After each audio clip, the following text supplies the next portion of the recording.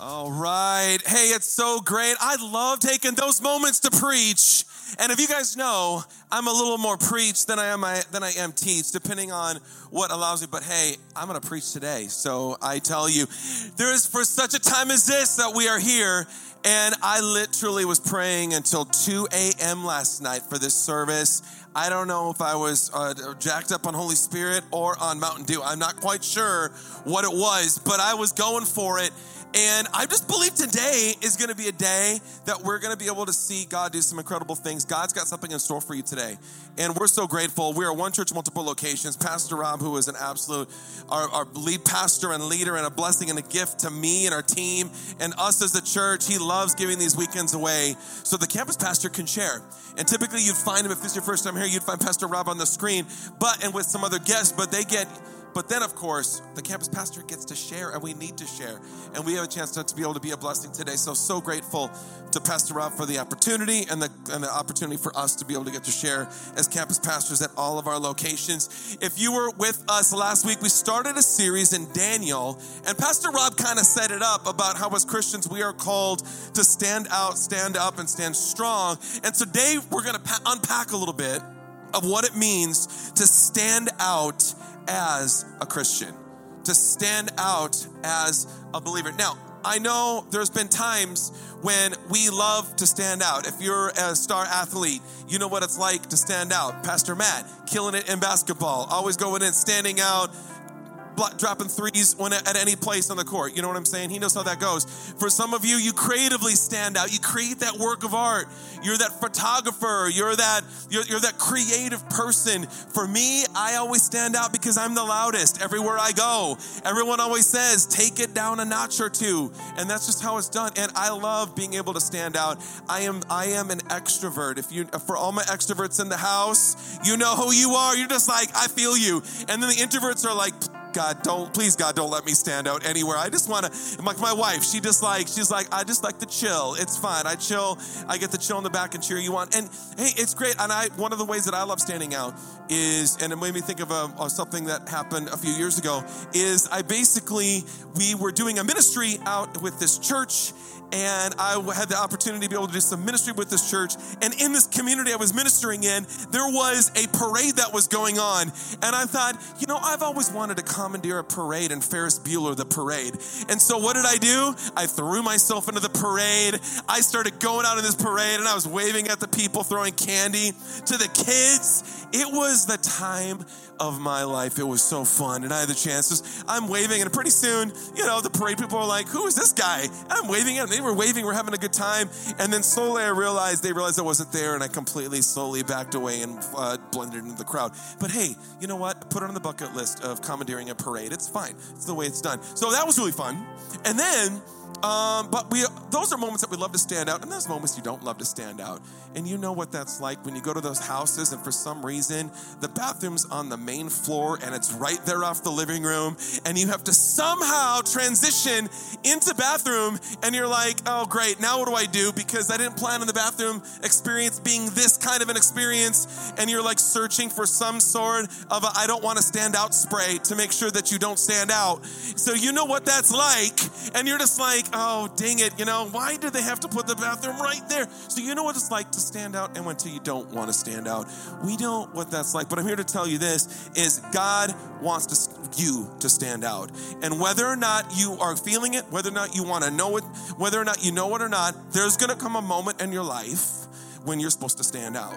And there's going to come a moment, and that's the Christian tension that we face, which is we will all find ourselves in a spot in environments where God is calling you to stand out.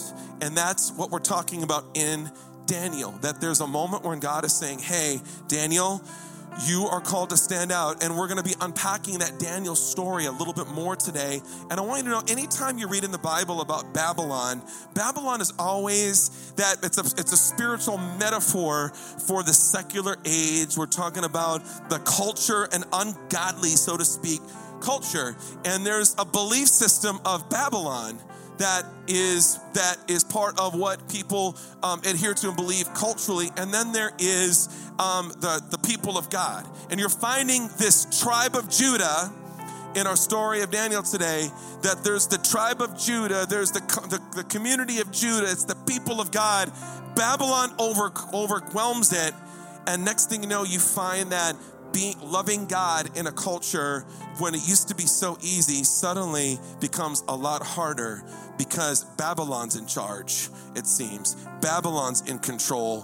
What Babylon believes about the unborn, the authority, the honor, the education, the marriage, and what believes about the rest of the world will many times stand in opposition to what God believes about the unborn, authority, honor, education, marriage, and the rest of the world. But God placed Daniel there, and God's placing you there. Come on, somebody. I said God's placing Daniel there. That means he's going to place you there.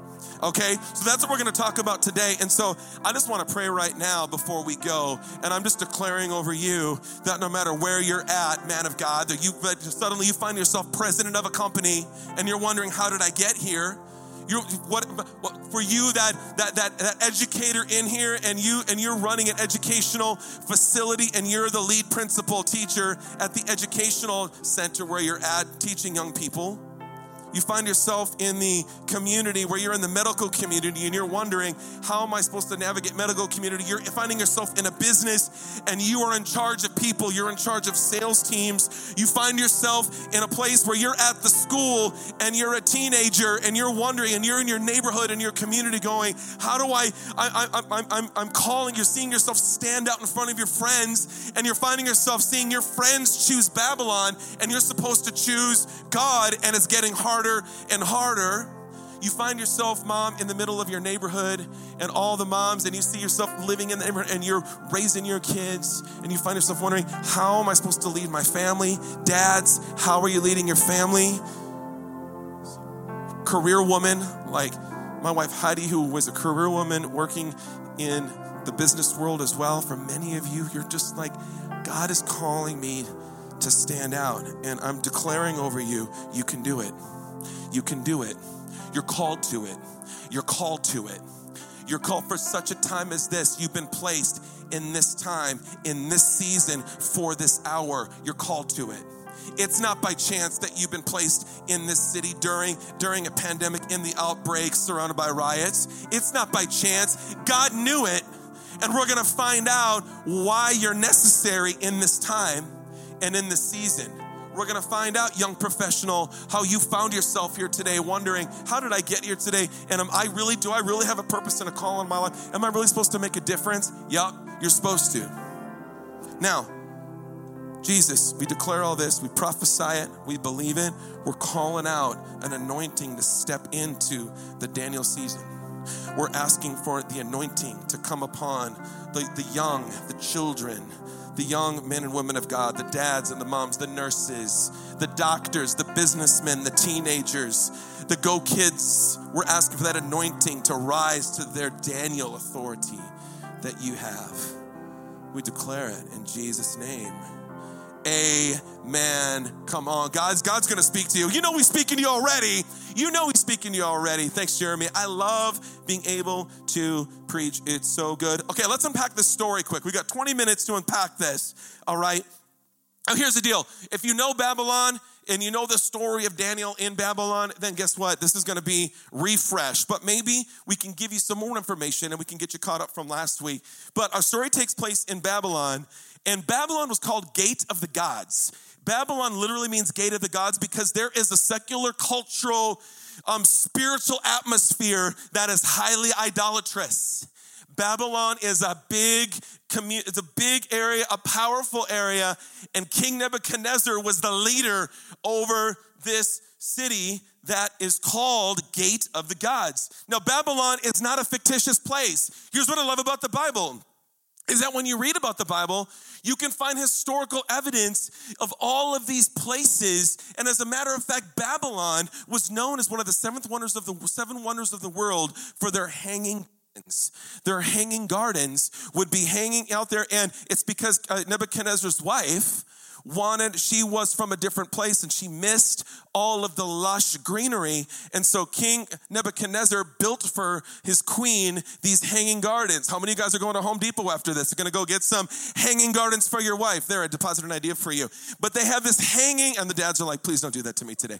Yeah, exactly. But there is this hanging garden. So it was known as the seventh wonder of the world. People knew about it. Everybody celebrated this place. And then there's the country of Judah. Now, Judah had a godly king named Josiah, which you've read about in the Bible. He brought revival to the land. It was amazing. Well, suddenly, the people begin to turn. Things begin to take a turn for the worse. And next thing you know, Nebuchadnezzar is taking over Judah. And what happens is he goes in and not only did they conquer it, but there was a puppet king in place. And this puppet king that was there during the time was Jehoiakim. Now, he's in the Bible. Now, Jehoiakim was trying to keep the peace, and Nebuchadnezzar would constantly, Israel was forced to pay tribute to keep the peace financially. And they would keep the peace by giving money and servants to Babylon. And of course, in that time, Jehoiakim said, all right, it's time. Nebuchadnezzar's asking for more servants. So I'm going to ask you.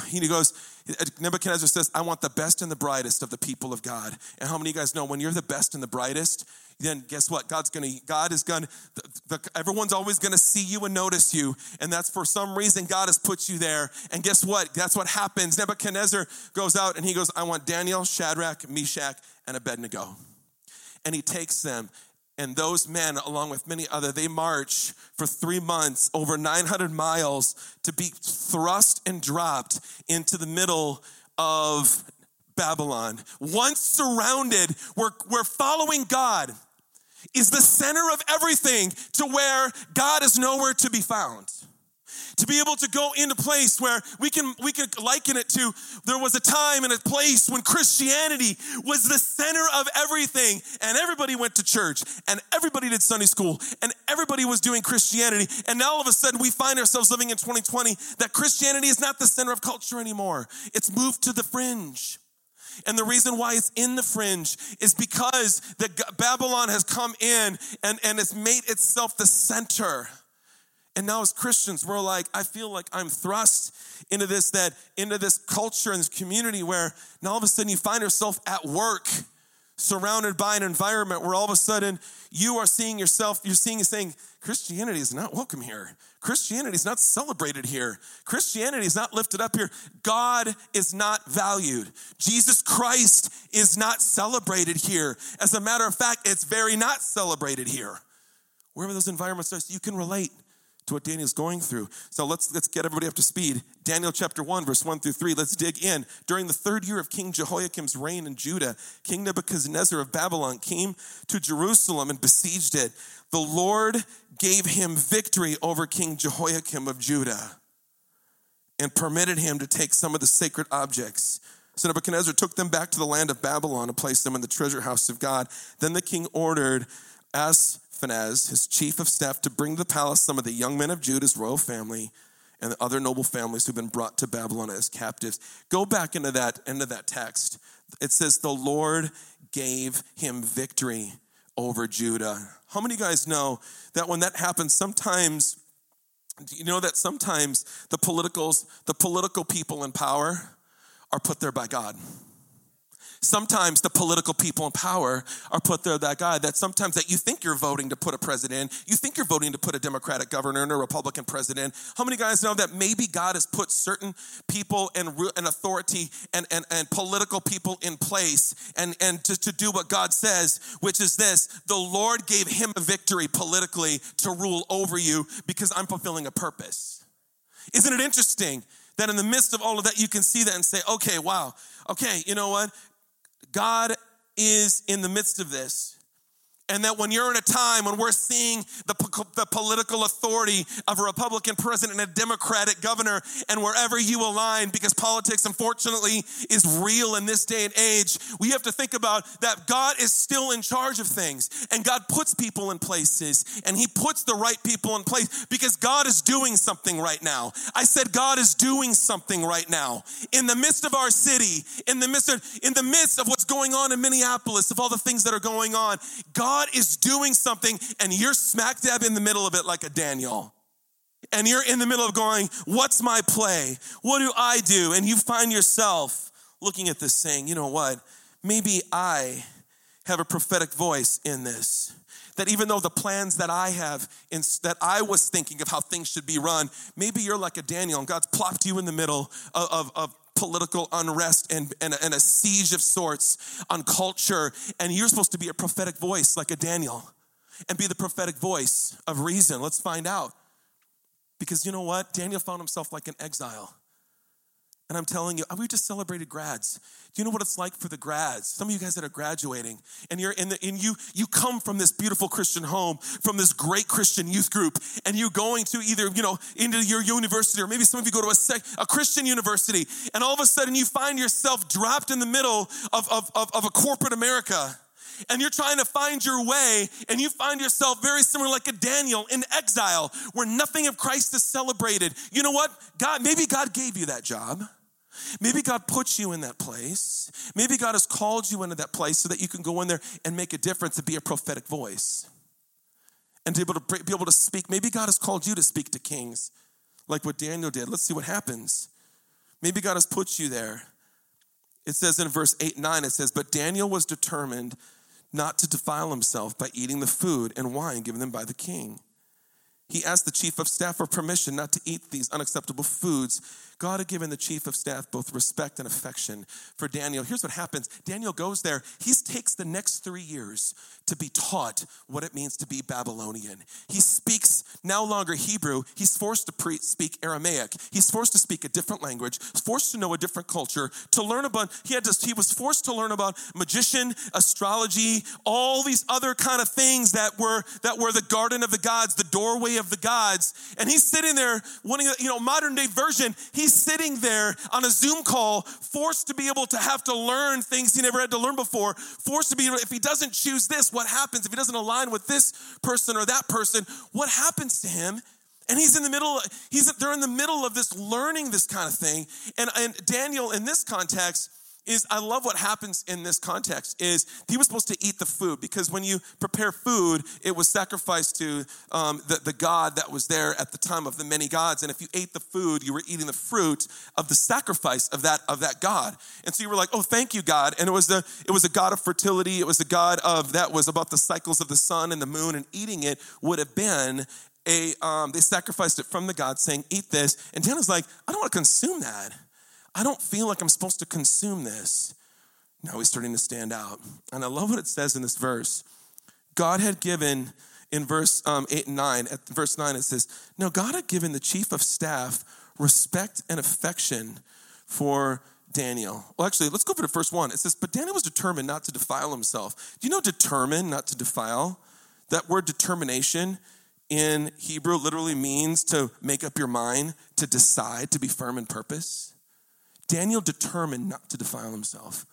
I'm telling you, the more that you begin to understand your purpose, your reason, your why of why you are at the school you're at in Colorado, the reason why you're at the business that you chose to build because God gave you a vision, of why you chose to be working in the medical community at the nursing home, that you're wondering, what's my purpose? If you're in the business world wondering right now, why am I here? You need to get a hold of your purpose that's found in God, because Psalm 139 says, before you ever breathed a breath, before you ever lived a day, Psalm 139 says, he knew you before you were born, and every single day you were going to live, he knew.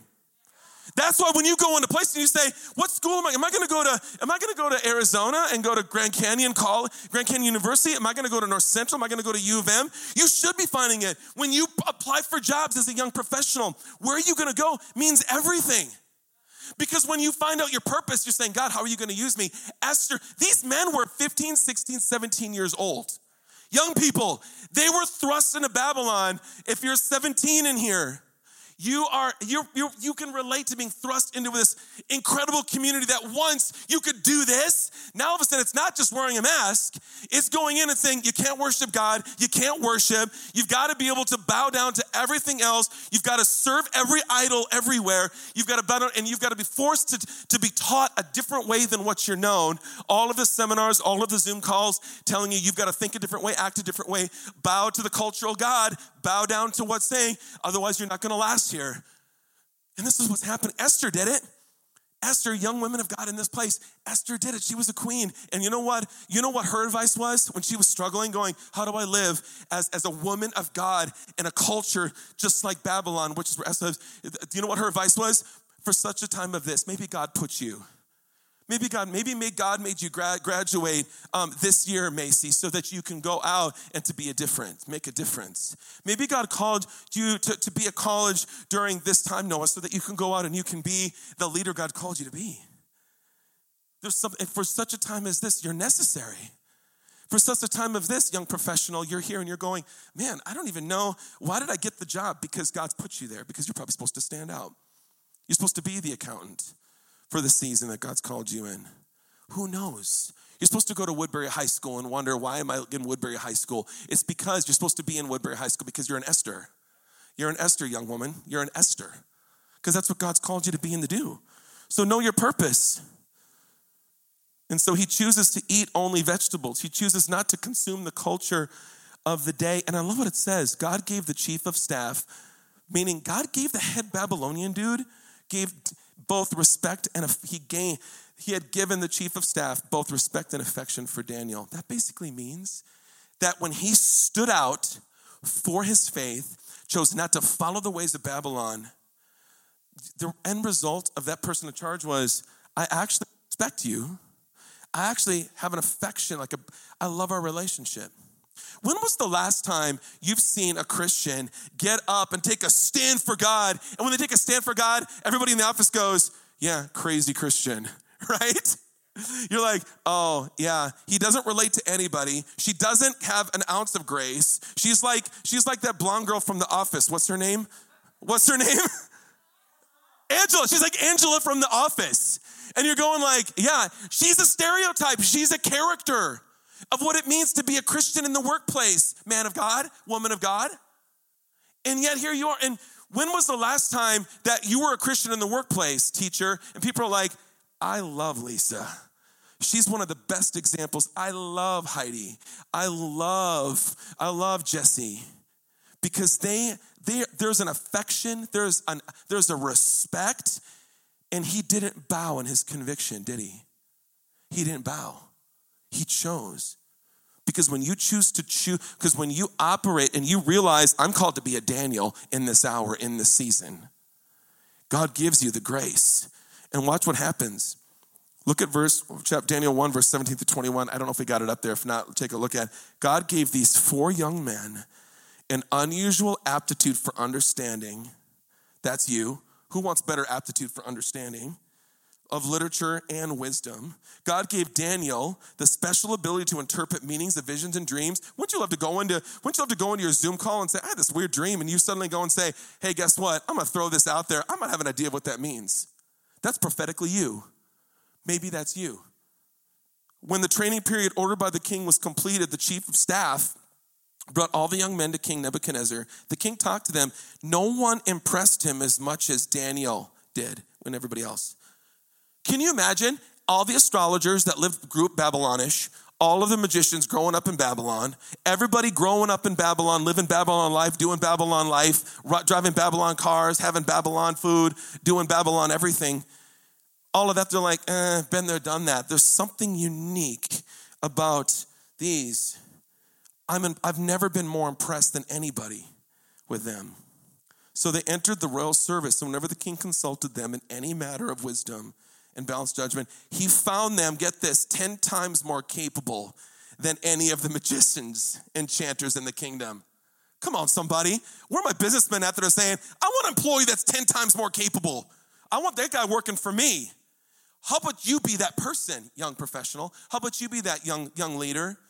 How about you be that in the financial industry, in the accounting industry, in the educational industry? What if you had a learning center in Hastings and you were 10 times better than the rest because God set you apart? Come on, 10 times capable. Man, God wants you to stand out. He took a stand. So here's the question. You're probably going like, I'm in. That's my kind of influence. Okay, so here's the question. Here we go. How to stand out when you feel the pressure to stand down. I'll give you 4 things that we should do in order if you want to be like Daniel. Number 1, value your convictions over their opinions. You know what? There's a lot of opinions. There's a lot of political opinions, social opinions, mask opinions, opinions about what we shoulda, coulda, woulda done. You know what? You know what opinions are? Opinions are simply little wussy things that have no strength to them. Opinions are shaky. Opinions don't have an ounce of strength to them. Do you want to know what a conviction has? That's what you need. A conviction, you know what the meaning of the word conviction is? It's where you get the Latin word conquer. So that when you get convinced, the Latin word means you will conquer. So anytime someone has an opinion, your conviction takes it down like nobody's business. I always liken it to Thor Ragnarok, that rock guy that is in there. And he's like, I kind of sort of started a revolt in the middle, but I don't have enough pamphlets and kind of just forgot kind of how, if you even get that reference. I'm a Marvel fan. But you want to know what a conqueror does? A conviction comes in like Thor swielding your hammer and saying, I'm going to destroy you, and I'm going to fly around with my hulky self and my beautiful flowing hair, and I'm going to change the world. That's what a conqueror isn't wimpy. A conqueror knows what he is. And when you have conviction, you're a conqueror. Get some conviction. Get some conviction. Conviction has the power to overcome your real feelings, thoughts, and emotions about something and identify it as being true or not. The salvation of God connects us to Jesus, but the conviction of God keeps you with Jesus. Y'all get a conviction. Number 2, be self-aware of your spiritual reputation. Be self-aware. If you want to know how to stand out when you're trying to stand out, you got to be self-aware of your spiritual reputation. I love that God did that with him. I love that Daniel didn't have to stand up in Christian protest with a sign trying to stand up to try to prove a point about who God is. He didn't have to. Daniel was self-aware enough to not be an Angela in the middle of Babylon, right? Daniel was aware enough to go and say, hey, you know what? I need to be able to, it's not about me getting up and going out and just blasting people. God is saying, no. God's looking at this saying, no, listen, you want to influence people. You want to influence people at the school. You want to influence people at your work. You want to influence people at Target. You want to influence people in the hospital at your school. You want to influence people at Edward Jones. That's what you want to do. And if you're going to do, influential Christians take into account 3 areas of their life to build a spiritual reputation. You need to be reasonable. You got to know what you believe. You got to have respect with other people, and you got to be in a relationship. You can't just hand someone a tract and walk away. It doesn't work anymore. Might have back 30 years ago. Now you need relationship. Who are you building relationships with at work that you can influence? Who are you building relationships with outside of church that you have to figure out what you believe about your faith? How are you influencing at work? 1 Peter 3:15, always be prepared to give an answer to everyone who asks you to give the reason for the hope that you have. Come on, hope dealer. Come on, hope dealer. That's you. When you go in and you're in Stillwater and you're walking around Stillwater, people ask, why are you so successful? You're the one couple in Stillwater I see walk around that everybody knows because you know the reason for the hope you have. You know the reason. That's why your marriage is strong. That's why your relationship is strong. That's why your career is strong, because you know the hope that you have. Number 3, stop living countercultural and start living kingdom cultural. Come on, somebody. I said, stop living countercultural. Countercultural says this: if you're for this, then you got to be against that. Countercultural says, if you voted this way, then you hate this thing. Countercultural says, if you believe one offense over here, then you clearly don't believe that. No, you need to live kingdom cultural, because kingdom cultural says it's not about this, it's not about that. It's about saying there's a better way, that there's a better way, that there's a better way for you to live. Because guess what? When everybody was fighting, when the Romans were declaring our way is right, when the religious and the Jews were declaring our way is right, Jesus would say this. Jesus says, you've heard it said this about the Romans. You've heard it said this about the Jews. And Jesus says, I'm telling you, there's a better way. I said there's a better way. And the better way is Jesus. How Jesus handled every single social issue is how we need to handle every single social issue that's in right now, that's going on in your culture, that what's going on. How did Jesus modeled, he was perfect.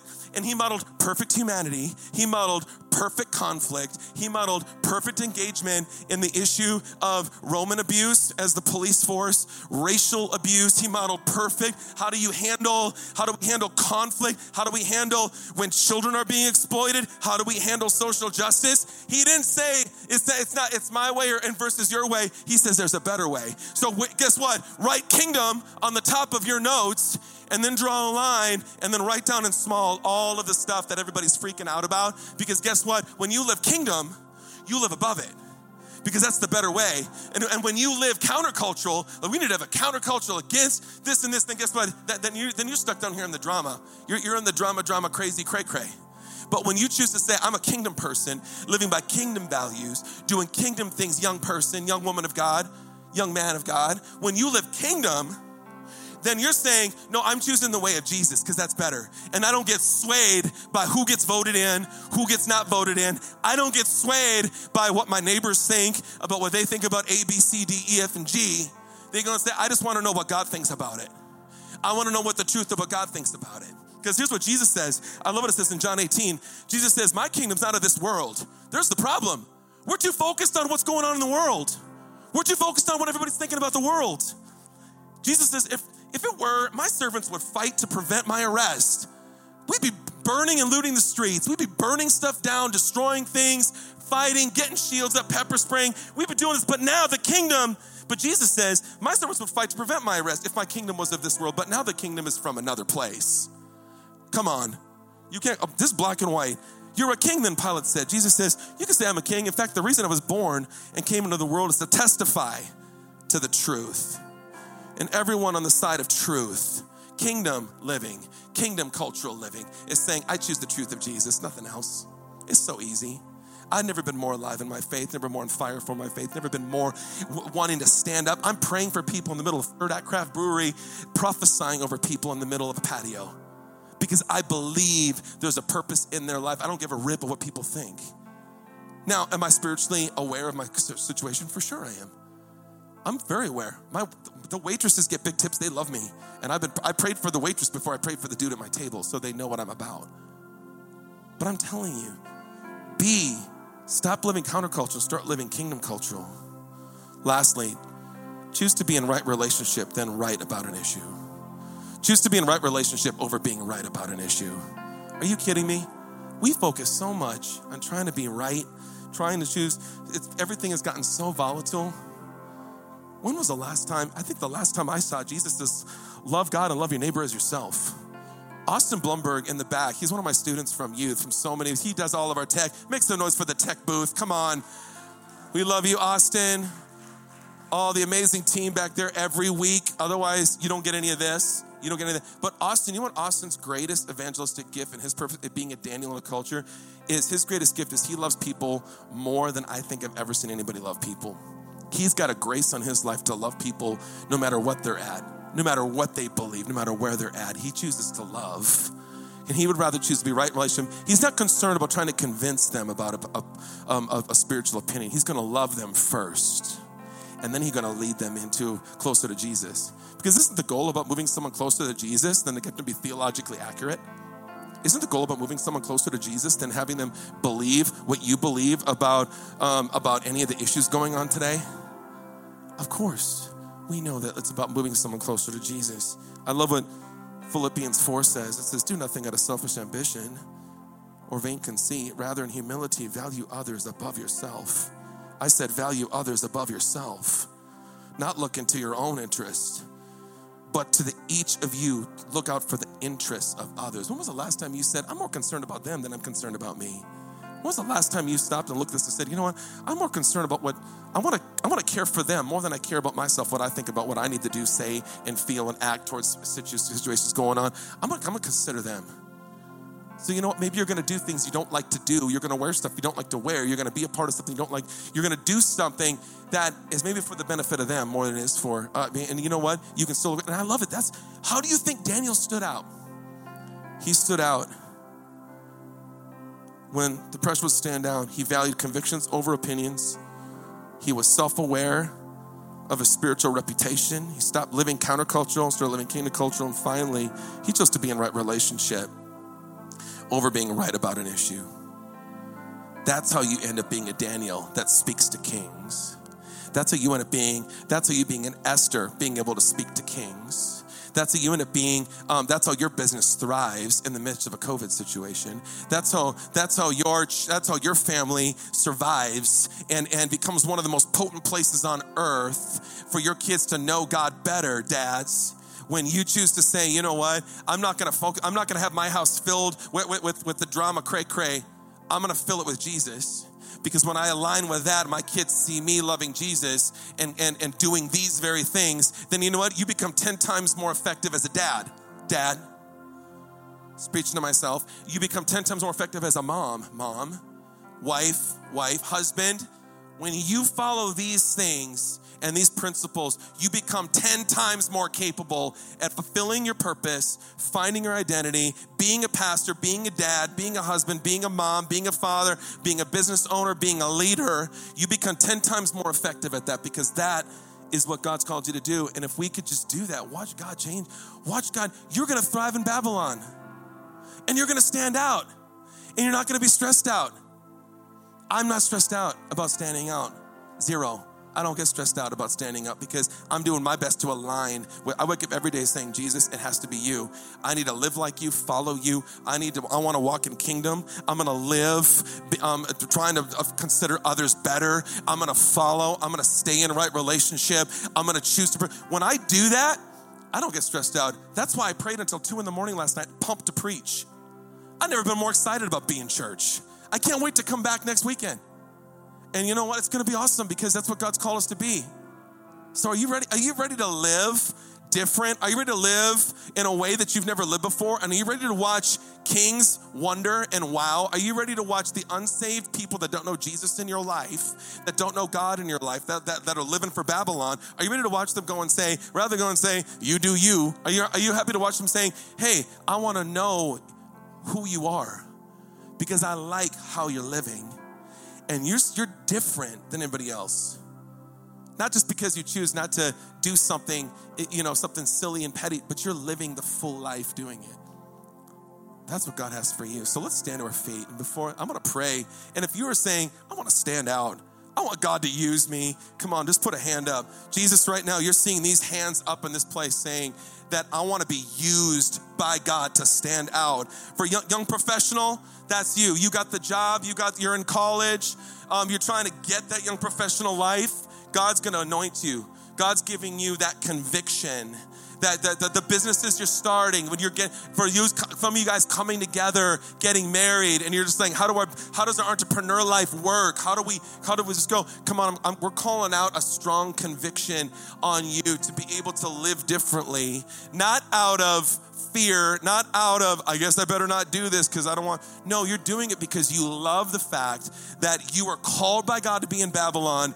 You are determined to be able to live away. You know your purpose. You know your purpose. You know where you've been called, and you're ready to live it out. I'm talking now. I want to talk to dads and moms and families. Come on, dads and moms. You've got that purpose. You're determined. You're working it.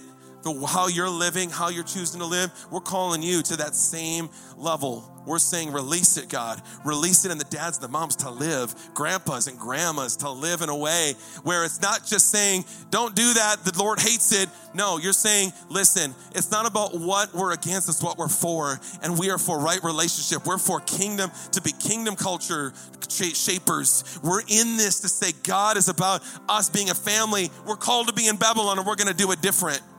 Come on, God's using you. Come on, young Daniels, youth. If you're a youth in here, if you got a youth next to you, put a hand on them. Put a hand on their shoulder. Yeah, come on, Jesus, use these youth right now. Use these Daniels. Use these Daniels. Come on, daughter of God. Come on, son of God. Come on, as we're praying for youth right now, God's called you to be a Daniel in this time. God's called you to be an Esther in this time.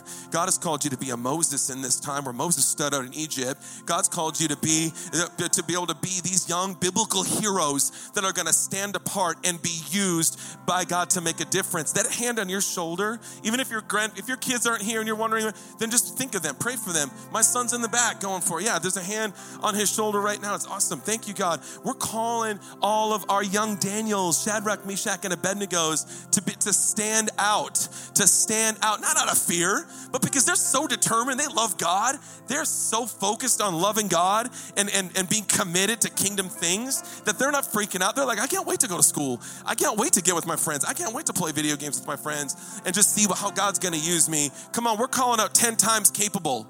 We're calling 10 times the level. We're calling out 10 times better than your mom and your dad did. 10 times the leadership.